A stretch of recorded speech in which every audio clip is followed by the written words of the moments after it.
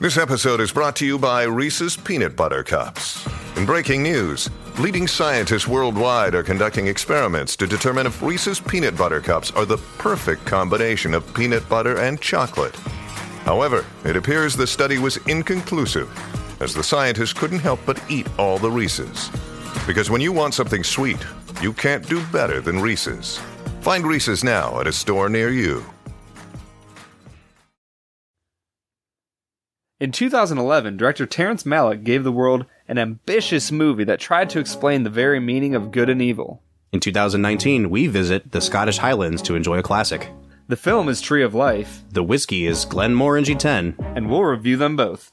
This is the Film and Whiskey Podcast.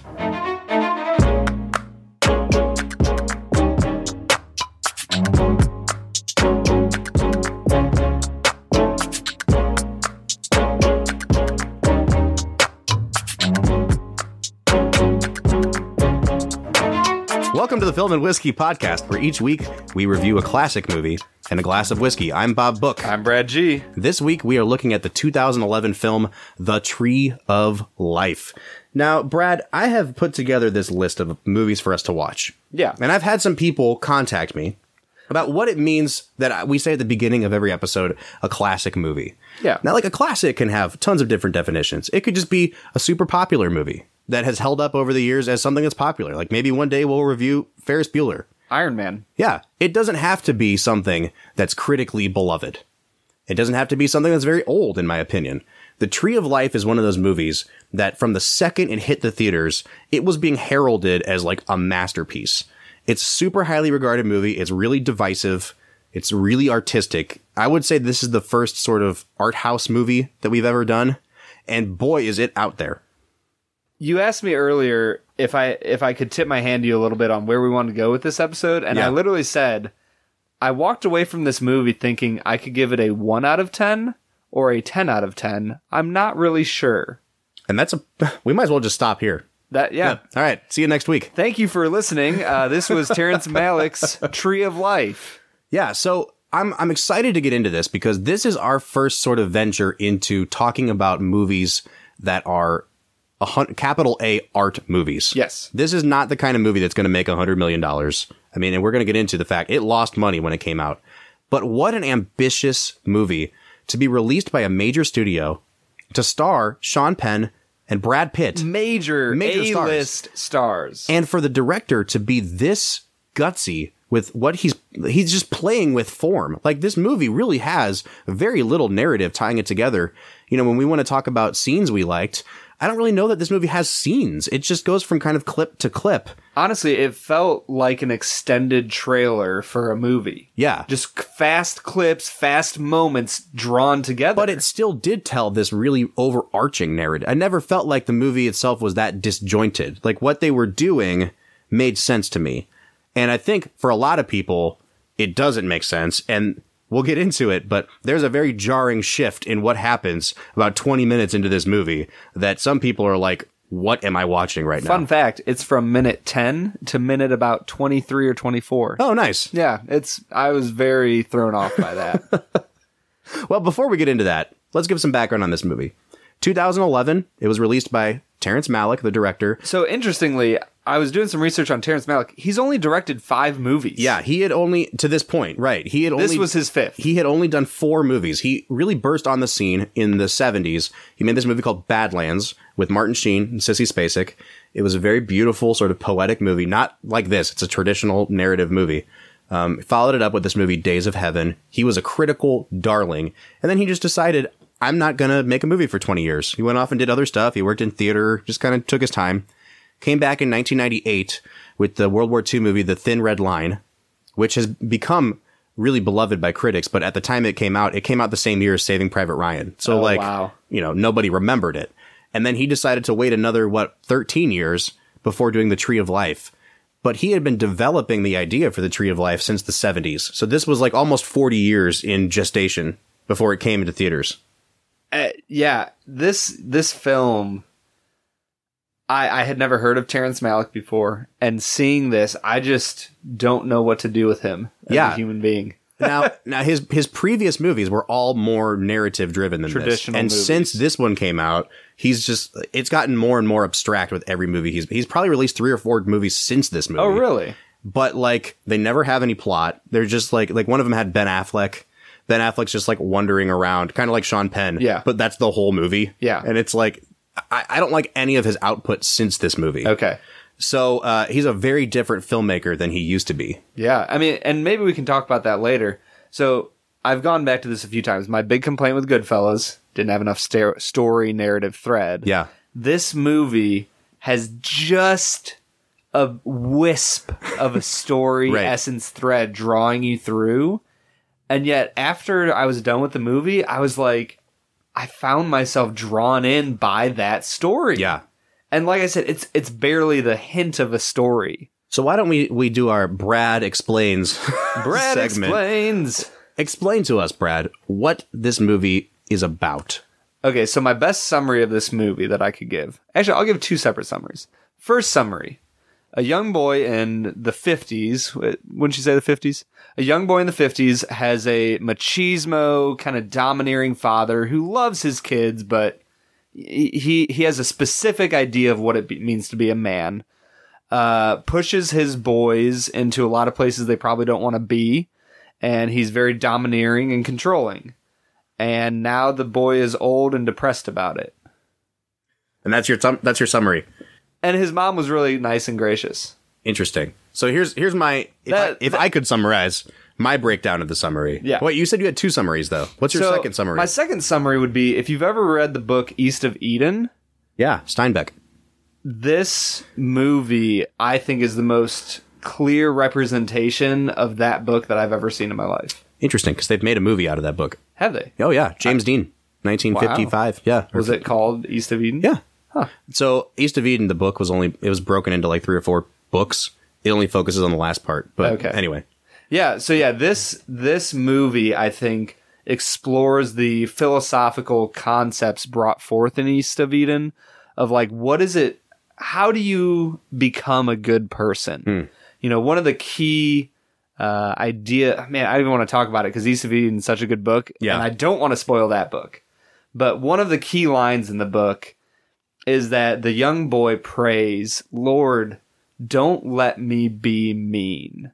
And this is like an 11 or 12-year-old boy that he doesn't want to be a bad human being. He doesn't want to be mean to the people around him. And this movie, I thought, really captured the essence of the young boy struggling with the domineering nature of his father that is demanding and harsh and forces you into a certain way, and the free-spirited, gracious, loving essence of his mother. And how does he balance those two things as a young boy? Yeah. And then as a middle-aged man going through depression, how does he deal with the things that happened in his childhood? Sure. See, I see it a little bit differently. And I think that for all the jumping around in time that Malick does, he lays the narrative out in a very linear fashion. Like, the first thing you see is Brad Pitt and Jessica Chastain as this couple, and it's probably in the 60s at this point. They get notice that one of their sons has died. And I was always... This is my biggest complaint Yeah. with the movie. How did he die? they never say. Yeah, I don't know. And it wasn't, I can assume he wasn't like in a war because it wasn't like a military. Someone just gave them a letter that's like, hey, your son's dead. That's what I'm saying. Yeah. Like, what was he doing? Like, that was a minor thing that took me out of the movie, but I was like, why wasn't, like, it would have been so much better if it was a military thing. Yeah. So they find out their son died. And Jessica Chastain goes into this period of grieving. And then we basically cut to Sean Penn in modern day. We find out that Sean Penn is one of the other sons of this family. And he's thinking back to the loss of his brother. And in my mind, his brother really represented what it meant to, like you said, to be a good person, to be gracious. And he's reminiscing and thinking about the person he's become. And he's thinking about the grief that came to his mother when her son died. And then from there, and this is where the movie turns, Terrence Malick literally has Jessica Chastain praying to God, saying, like, where are you in this? Why can't I find you? And then the screen goes black and we get a 15-minute sequence of the creation of the universe. But you don't necessarily know that it's a creation of the universe. You don't for like the first minute or two, and then you finally start seeing like lava forming and the earth forming. Like I picked up on it pretty quickly into the thing that, oh, like we're watching the course of history happen here. I don't know if everybody would pick up on that. I don't know if they would either. And that's the thing. And so this is something that we have to kind of full disclosure right now. Like people who listen to the podcast probably know us in some capacity. Brad and I, we both work in Christian churches. We're both Christians. I don't think you can read this movie, even if you're a non-Christian, even if Malik is a non-Christian, you can't read this movie without an understanding of the Bible.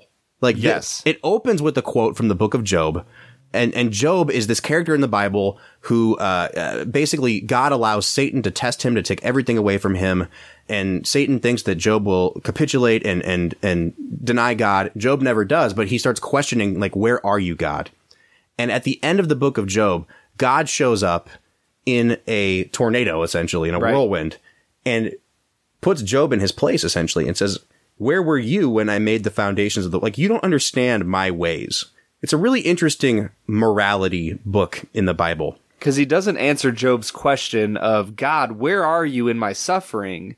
God answers that question by saying, who are you to question my ways? Right. You were not there when I formed, the worlds in my mind and spoke it into existence. Yeah. You weren't there when I created the dove out of nothing.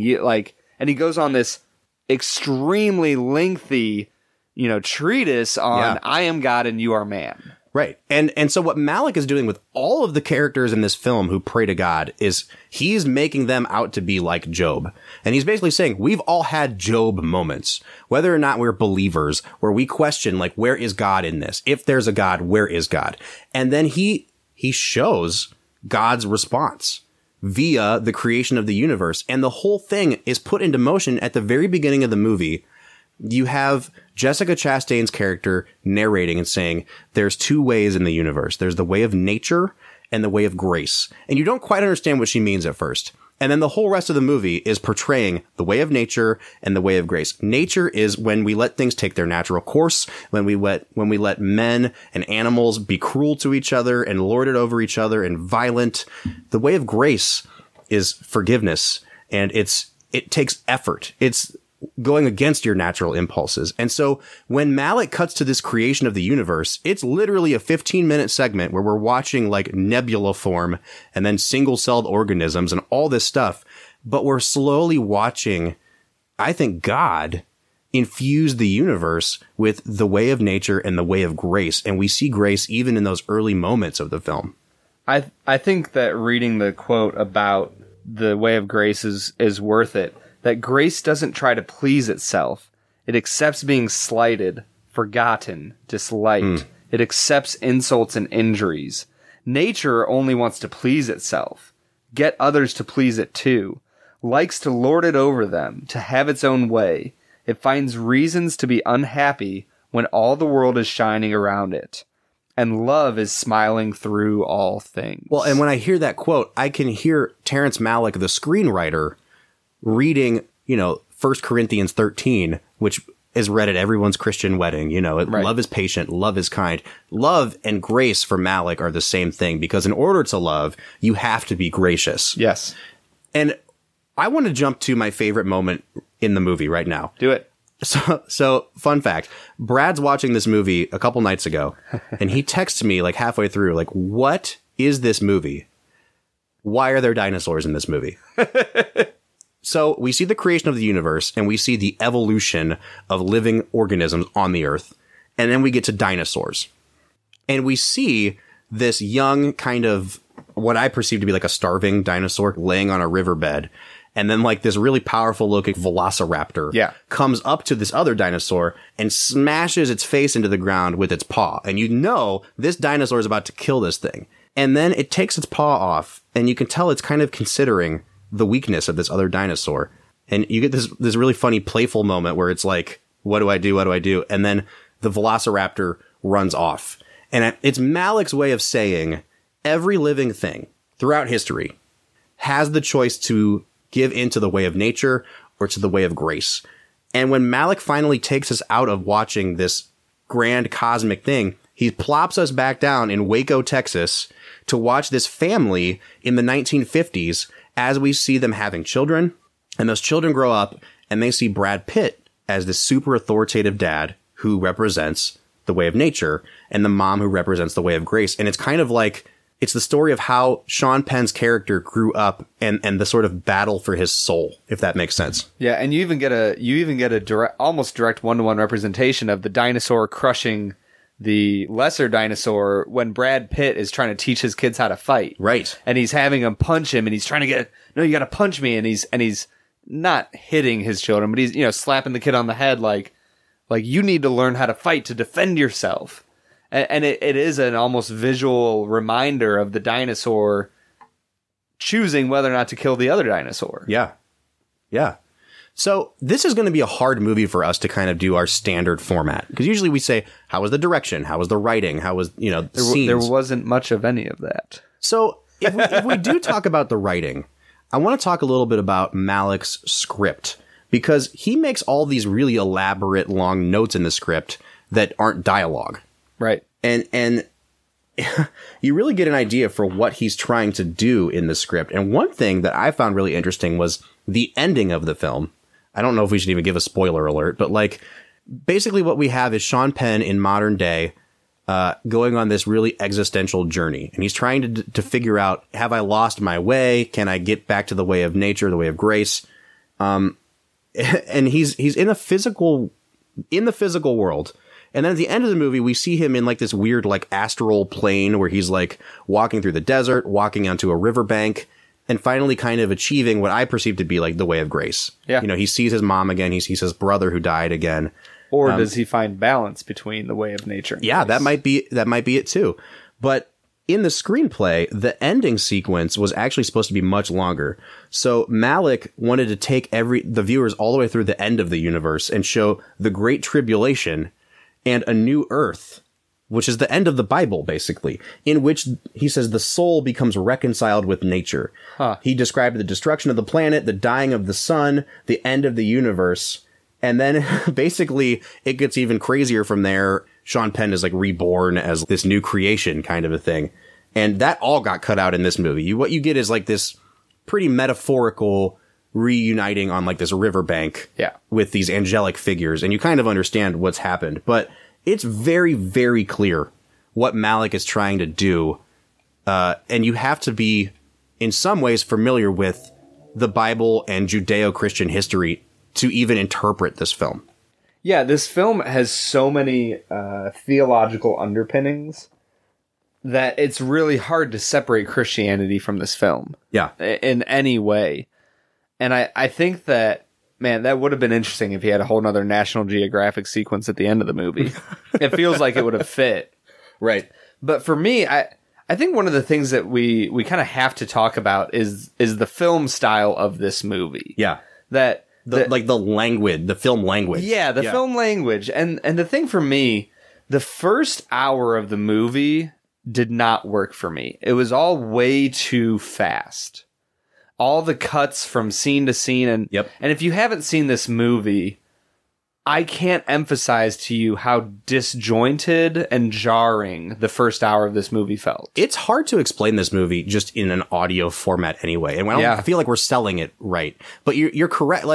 I don't feel like there are scenes in this movie as much as there are just kind of snippets, though. Yes. But I feel like I have to disagree about when they cut back from the creation of the universe to Brad Pitt's family. I absolutely loved that whole sequence of the babies growing into toddlers, growing into young people, because that's how childhood is. Yeah. Our memories from childhood are so scattered and not consistent. And we just have these snippets in my mind. Mine are perfect. Yeah, I'm sure they are, Brad. Yeah, no, I do agree though. I mean, I have memories from when I was maybe 2, 3, 4 years old that are they're just kind of a vague, wispy, ethereal thing that I'm I think that happened, but... Well, and now, myself, having a kid, and he's a couple years old now, but seeing the scene of, the baby's foot and Brad Pitt just playing with that, and then the kid as a toddler running around, the kids as little kids lighting sparklers on the front. These are the things that in your mind, you remember from childhood.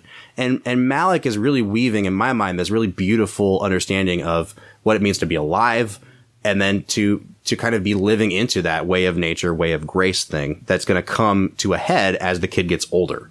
Yeah, and I think the big thing for me was it's not that I didn't like certain parts of that. The cuts were just so fast. Now the what I'm going to call the National Geographic sequence, or the Planet Earth sequence, that sequence wasn't super fast. It was slow and gentle, and it moved through. And we'll talk about the music later. Oh my gosh, the music was so perfect. Oh, absolutely perfect. But the story element of it with Brad Pitt and Jessica Chastain was so fast, and so it just felt like I was moving so fast. I was disjointed, and my brain was struggling to keep up with everything. Mm-hmm. But I noticed around the hour mark, when Sean Penn's child character, when he was getting old enough to remember things, the movie slowed down, and it still had that element of one scene into another. Yeah. But the scenes were more elongated. They stretched out a little further. There was more dialogue. And at that point is when I truly started enjoying the movie. Yeah. But it's a really cool, intentional directorial thing that he did. Yes. Like, you can tell why he did it, even if it didn't work for you. Yeah. I want to talk about the cinematography. Actually, for a second, for people who don't use these terms all the time, what would you say cinematography is? Yeah, so the cinematography is just the camera shots, okay. the composition of the shots on the screen, the way it's filmed, the lenses that are used, the lighting, all of that. What you see with your eye is the cinematography. Okay. So the cinematographer for this movie is Emmanuel Lubezki, really famous cinematographer. He won the Oscar for this movie. And it really established his more recent style. So he's won like 4 Oscars in the last 8 years, which is insane for one guy. He won cinematography for this movie. He did Gravity with Sandra Bullock. Oh, yeah. He did Birdman, and then he did The Revenant, all back to back. And if you watch those movies, they all have a very similar visual style. Huh. He likes to use those extreme close-ups with those sort of curved lenses, but it just works in this movie because so much of it is that snippet of memory thing and faces close to the lens, and then you get into the really more metaphorical, weird existential stuff. It works. One of my favorite shots from the movie is in the very opening scenes when Jessica Chastain finds out that her son died, and it gives kind of an overhead shot of her, and the shot literally spirals up and away from her as she spins to the floor. Yeah. There was something about that. So I've worked in the hospital as a chaplain, and I've been with a mother who just found out that her son committed suicide. Yeah. And I don't know what it was, but the way that shot was done captured her outburst of depression. Yeah. Perfectly. That was one of the most beautiful shots I've ever seen in any movie to capture the emotion of a mother losing her child. Absolutely. There was something about that just, it was perfection. What I love about this movie is that Malick gives us, just like you said, just enough of a story that we know what's going on, and then he leaves the rest of it for us to figure out. And it's poetic and it's metaphorical, and I mean, it is challenging. And I don't think anyone walks away from this movie I knew exactly what he was trying to say. He had a very clear story he wanted to tell, and if you think of it any other way than I do, then you're wrong. Yeah. Yeah. But you have to kind of put on your thinking cap a little bit, and you have to say, what does this thing represent? What's he trying to say with this shot? Because one minute you're watching Sean Penn in a real office building, and the next you're watching him wandering through a desert. And it's as far as I know, LA or New York or wherever he is not really that close to this desert that they're showing. Yeah. So one thing that I wanted to point out is a video essayist took on this movie, and he was talking about the recurring motif of water in this movie. And Malick, this essayist said, he likes to associate water with the way of grace. So there's a scene, a little shot of a kid swimming out of a flooded room, and then it's a metaphor for this kid being born, because the next shot is Jessica Chastain giving birth. Water is the origins of life. It represents birth. It represents being cleansed. There's shots of baptisms in this movie. And so the opposite of that with Sean Penn, when he's struggling to find the way of grace again, is to show an absence of water. He's walking through a desert, and when he finally finds the way of grace again, it's at the riverbanks. Right. Really interesting. And these aren't all really challenging metaphors to pick up on. But again, it's the kind of thing that you don't see in movies. Right. And so when you're confronted with a metaphor like that, it's jarring. Yeah, and I think one of the things about like art house movies is it brings along with it a stereotype or an assumption that I have to look for meaning in every little thing. And I found myself while I was watching this movie getting annoyed because I was like, well, what does it mean when you see him wrapped up in a curtain? And what does it mean when you see the fire meeting the water? And what does it mean when...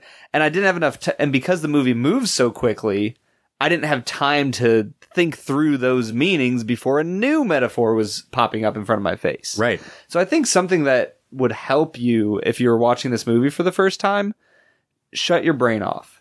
Just allow the movie to kind of flow over you and move through you and allow the movie to pull you through and think about it afterwards. Yeah. Talk about it with the people you watched it with. Because while you're watching it, it can get frustrating when you're moving so quickly and you're thinking, well, that has to have an important meaning. Let's think about it for 30 minutes. You don't have time to do that. Yeah. So that's something that I think with art house movies, just think about it later. Just let the movie stand on its own and appreciate it for what it is, and then move through, and maybe listen to a podcast like us. Yeah. And watch video essays and learn more about it because they do have deep meanings. This movie is one of those where if you don't know what to look for, though, it can be super frustrating. And yet, the day after Brad watched this movie, we're texting each other, trying to get an idea for the slate of movies that we have coming up to record. And the only movie we could talk about was The Tree of Life. Yeah. It sticks with you. Even if you don't understand it, there's something that's like visceral and it hits you at a level of being a human that you get what he's going for, even if you can't put it into words. And so, yeah, I completely agree, Brad. If you have to think later, this is the perfect movie to just, pull up a chair, talk about with your friends after the fact. And I think that's probably what we should do. Why don't we take a sip of some of this whiskey that we have for today as we continue to talk about The Tree of Life? Let's have at it.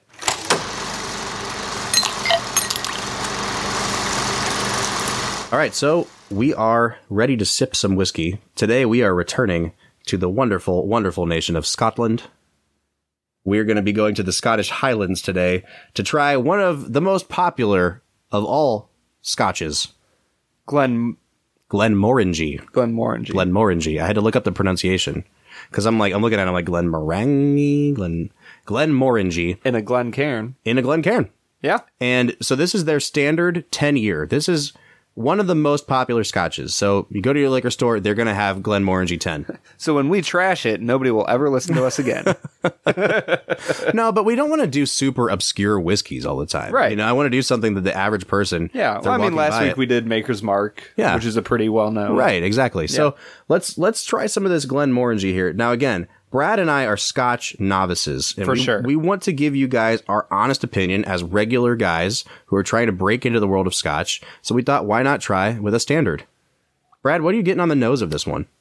So this one is a little bit smoother. I'm going to compare this to Monkey's Shoulder, which we reviewed a few weeks ago. Yeah. Well, why don't we start comparing with some facts about it then? Okay. So this is obviously aged 10 years. Right. Now, with Scotch actually has to be aged in used barrels. Huh. Yeah. So that's why you get so much extra of that oakiness. What was it used for before? I don't know if they have a provision on... I think that's why you can age it in sherry or, port. So I have no idea what they're using for their general 10-year, but it is called a single malt Scotch. And the word single malt actually means two different things. So single means that it came from one single distillery. It's not a blend of different scotches or different liquors. Okay. And malt means that it's all barley. So single malt, whereas Monkey Shoulder was blended malt. Ah. Yeah. So this is a little bit more true to the source, if that makes sense. And I don't know this. Bob might not know this, but what would barley flavors lead you to? I don't eat a lot of barley. Like, if it's in Campbell's soup once in a while, I'm like, oh yeah, I know what barley tastes like, but I don't know, man. What Campbell's soup has barley in it? Like their vegetable soup has barley in it. Oh. Yeah. I don't really eat that much Campbell's Eat more soup. canned soup, sir. Sorry, Andy Warhol. What are you picking up on the nose, Brad? I mean, I'm picking up that trademark peat that you would get from Scotch, kind of mossy feel. Yep. It's not super alcohol-y. No. You don't. I don't know if that's a very scientific word, but it's not very alcoholic smelling. No, like it's not giving off a ton of alcohol in the nose, which is good because that can be overwhelming. Yeah, that ethanol's not there, which is good. I'm actually getting like some more fruity sense from this than I did on the other one. It's not as smoky up front. Like I get some like apple or something on it. So I hope it's a little more mild. I don't know what if the nose is going to give anything away in the taste, but it seems a little lighter and maybe like some fruit characteristics. Yeah, more like a cedary than a smoked smell. Yeah, I don't know. Well, let's give it a try. Ooh. Do you smell your breath afterwards? It's even smokier on my breath than the monkey shoulder. Yes, 100%. It's lighter in flavor. It's lighter in terms of like the thickness of it. It's the viscosity. The viscosity. But it's spicier and it is like burning on the way down. Yeah, I think Scotch is interesting. As we've gotten into this is our second one. It's so much different than bourbon. Yeah. And from a general whiskey. Yeah. Like this, man, I am really intrigued by Scotch. I didn't think I would be. Yeah, it's so this comes from the Highlands of Scotch, and the Highland region of Scotland. The Highland region is the largest region in Scotland to produce Scotch. Right. And so there's a variety of things that you could have. It's not like it's a really small area where you know exactly what you're getting if you buy a Scotch from that region. It's all over the place. Tons of different distillers in this area. So I don't know if this is characteristic of the Highland region or if it's just, an outlier. Brad, what do you think of the finish on this? The finish is great. It kind of burns strongly right as it goes down, but that quickly faded for me. I think it went into a nice smooth warmth once it was down and finished. I am shocked at how much smoke this has as soon as you swallow it. And you're right, though. It doesn't linger. It's not super bitter. It warms you going down. But man, is there some smoke to it. Yeah, and that's the thing. I'm a cigar novice as well. Uh-huh. I would assume you are. I'm not. No, I don't smoke. Okay. You've never smoked a cigar? No. Really? Yeah. Huh. So I've smoked a few cigars in my day. And by a few, I mean maybe 10 in my life. So enough to kind of know what it's like. This going down, this literally tasted like I just took a nice drag on a big old cigar. Man. This cannot be good for your health. No. This is very bad for you. No, definitely not. Good for the heart, though. Definitely. Okay, so overall balance, what are we thinking? It doesn't hit hard on the nose. Nope. I would say it hits hard on the back of the taste and the start of the finish, if that makes sense. I would say that the balance is, man, it balances out really well. Yeah. Yeah. I mean, it was just milder, except for the smoke. Yeah. So I don't know. Does that indicate a really good balance, or does it indicate like a really kind of mild, easy to drink whiskey? I don't know.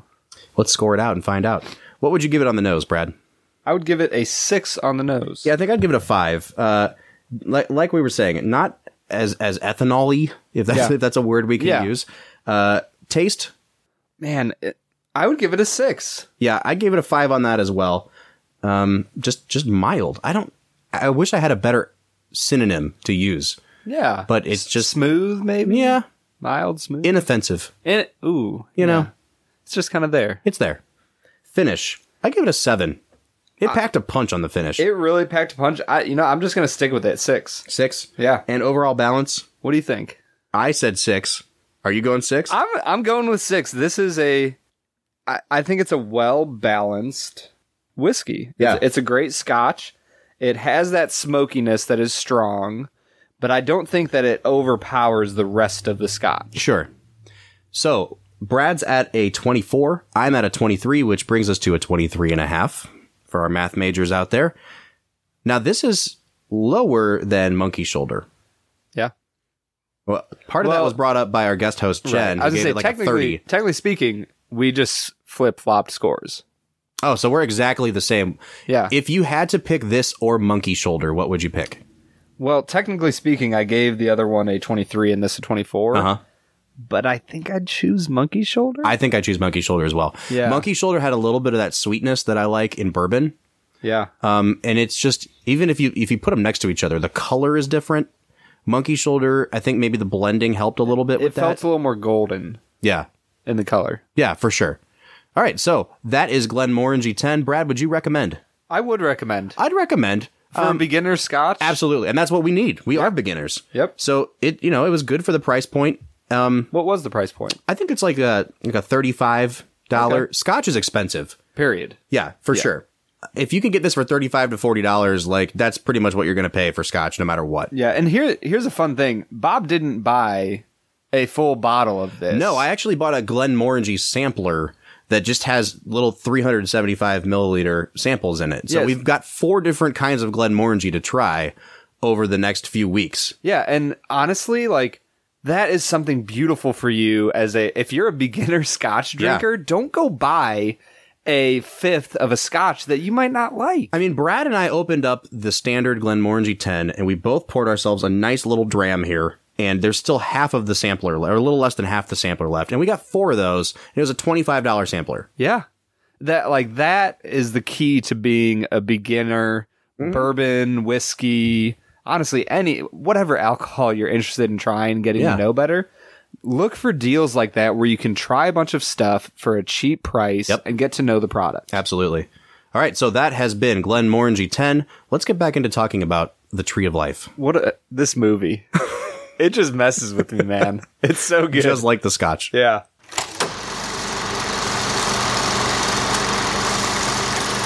Brad, there are so many directions that we could go with this film. We haven't even talked about performances because, I mean, like, are there performances in this movie? What do we think of them? I think that we should just spend the rest of the podcast singing disparate choral pieces. Like, I'll sing my own thing, you sing your own thing, and that'll be a good representation of the movie.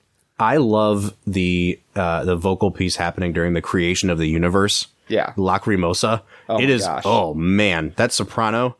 Is perfection. Yeah, it's great. Can we talk about the music in the movie Go for a for it. section? Go for it. What I've dubbed the National Geographic section of the movie, which Bob would call the creation of the universe. I mean, that's what's happening. So the National Geographic portion of the movie uses that. Lacrimosa? Yeah. That piece might be one of the most perfectly chosen musical pieces for a section of film that I've ever seen. Oh, it's amazing.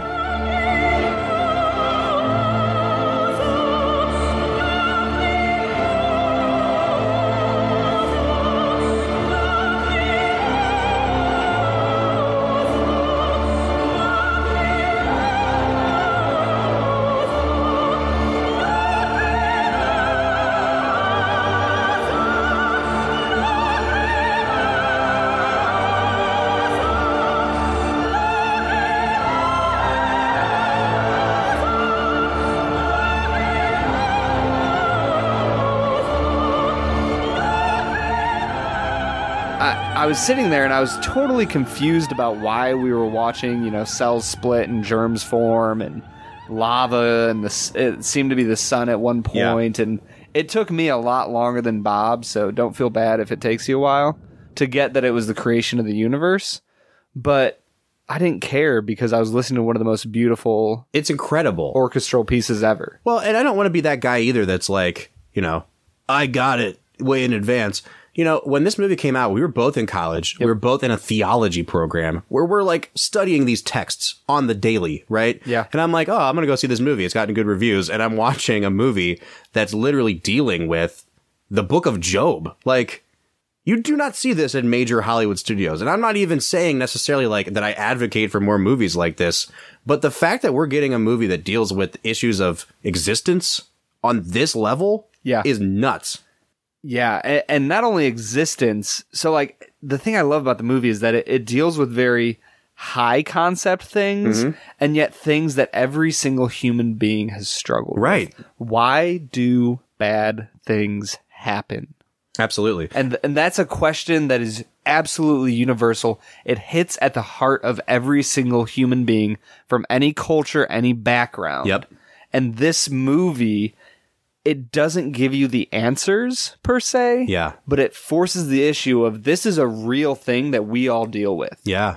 Well, and I think that you see that happening throughout the course of the film in Brad Pitt's character, who is decided to give into the way of nature, right? I mean, he sits his kids down in the car and he tells them the wrong people go hungry and die. The wrong people get loved.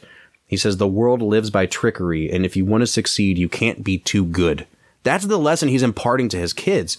And I think we see Sean Penn going through his like existential crisis because he's embraced that notion. He feels separated from his mom and his brother, who was like the embodiment of grace. And so through the course of the movie, we watch young Sean Penn, his character's name is Jack, as he grows up, and he starts to kind of embody what it means to give into the way of nature. You know, he's introduced to the concept of death when one of his friends drowned in a swimming pool. And after that, he starts to rebel, which is something we expect from kids. They can't process that. But he's thinking, why did this kid have to die? Where is God in this situation? You see him throwing rocks through windows. You know, eventually he gets to the point where he's so destructive that he basically severs his relationship with his mom. And then he shoots his brother in the finger with a BB gun.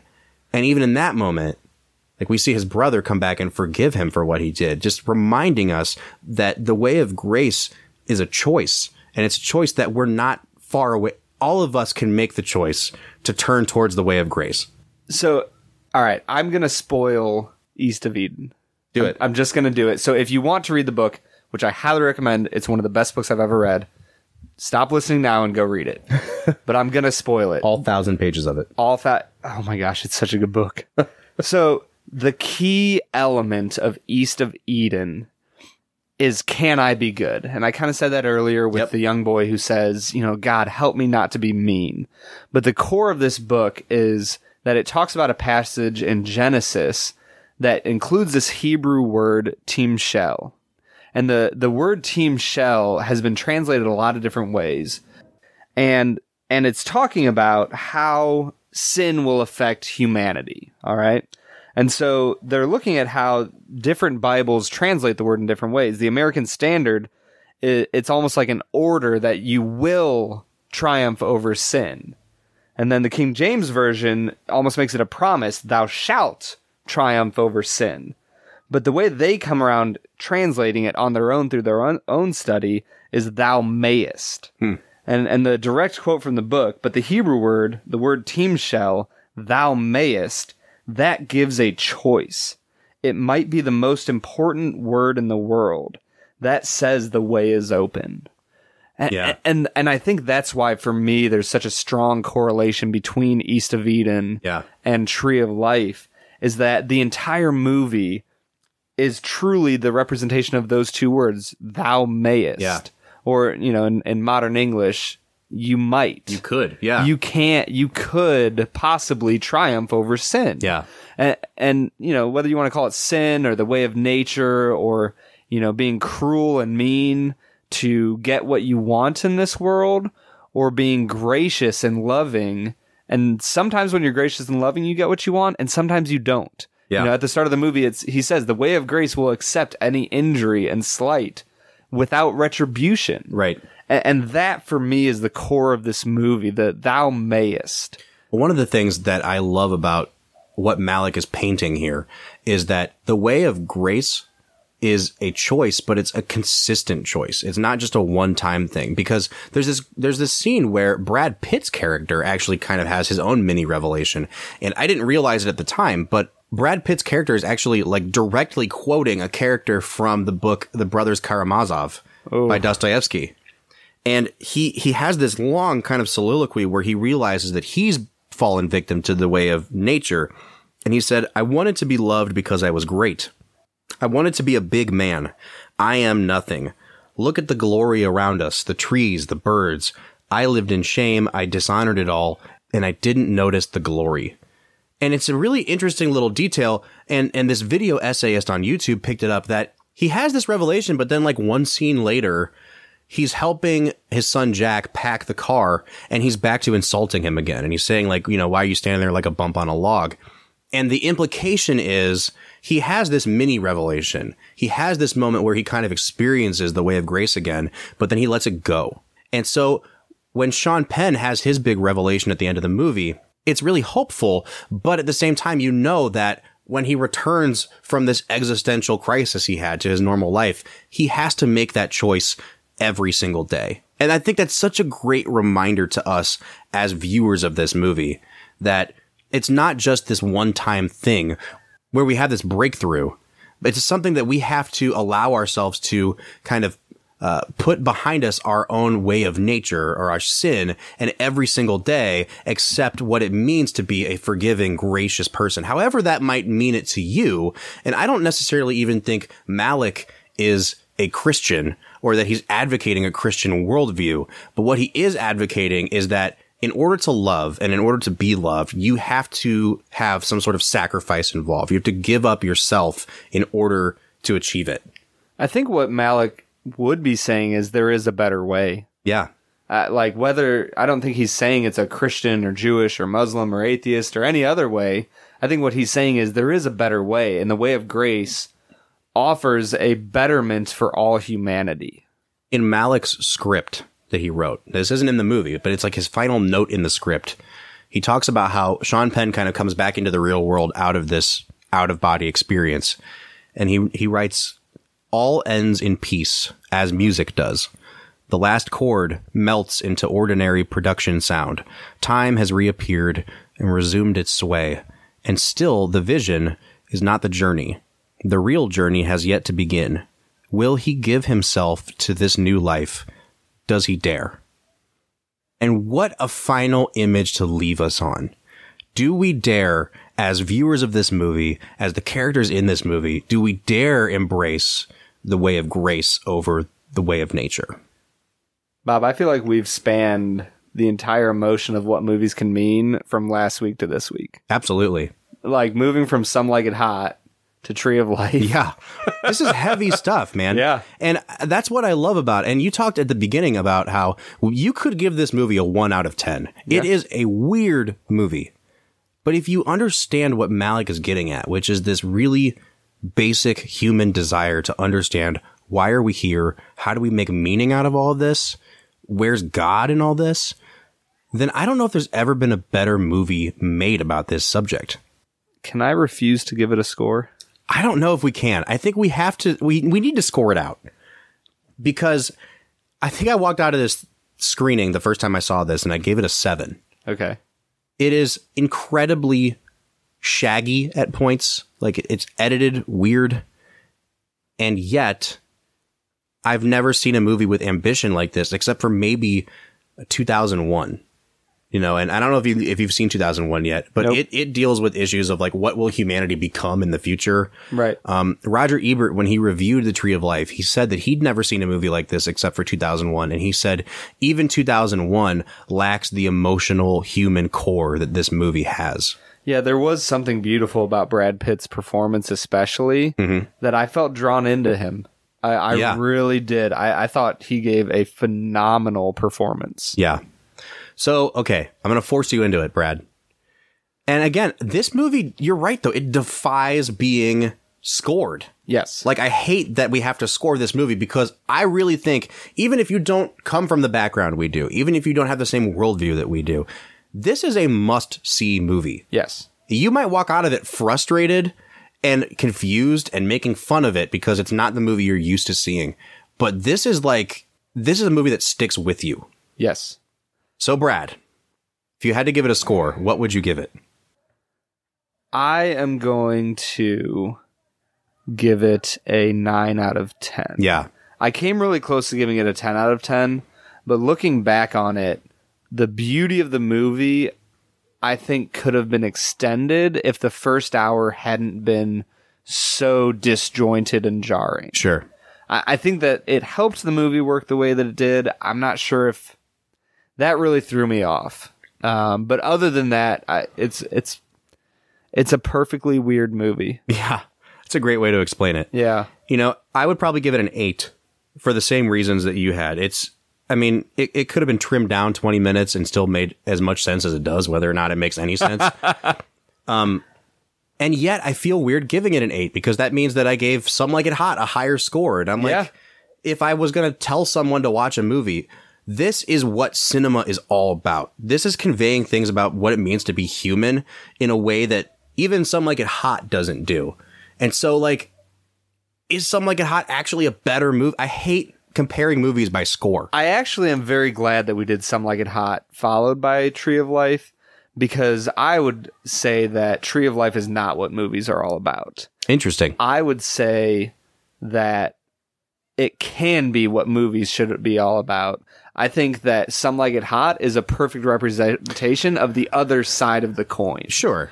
That I would say that movies truly have one of two purposes.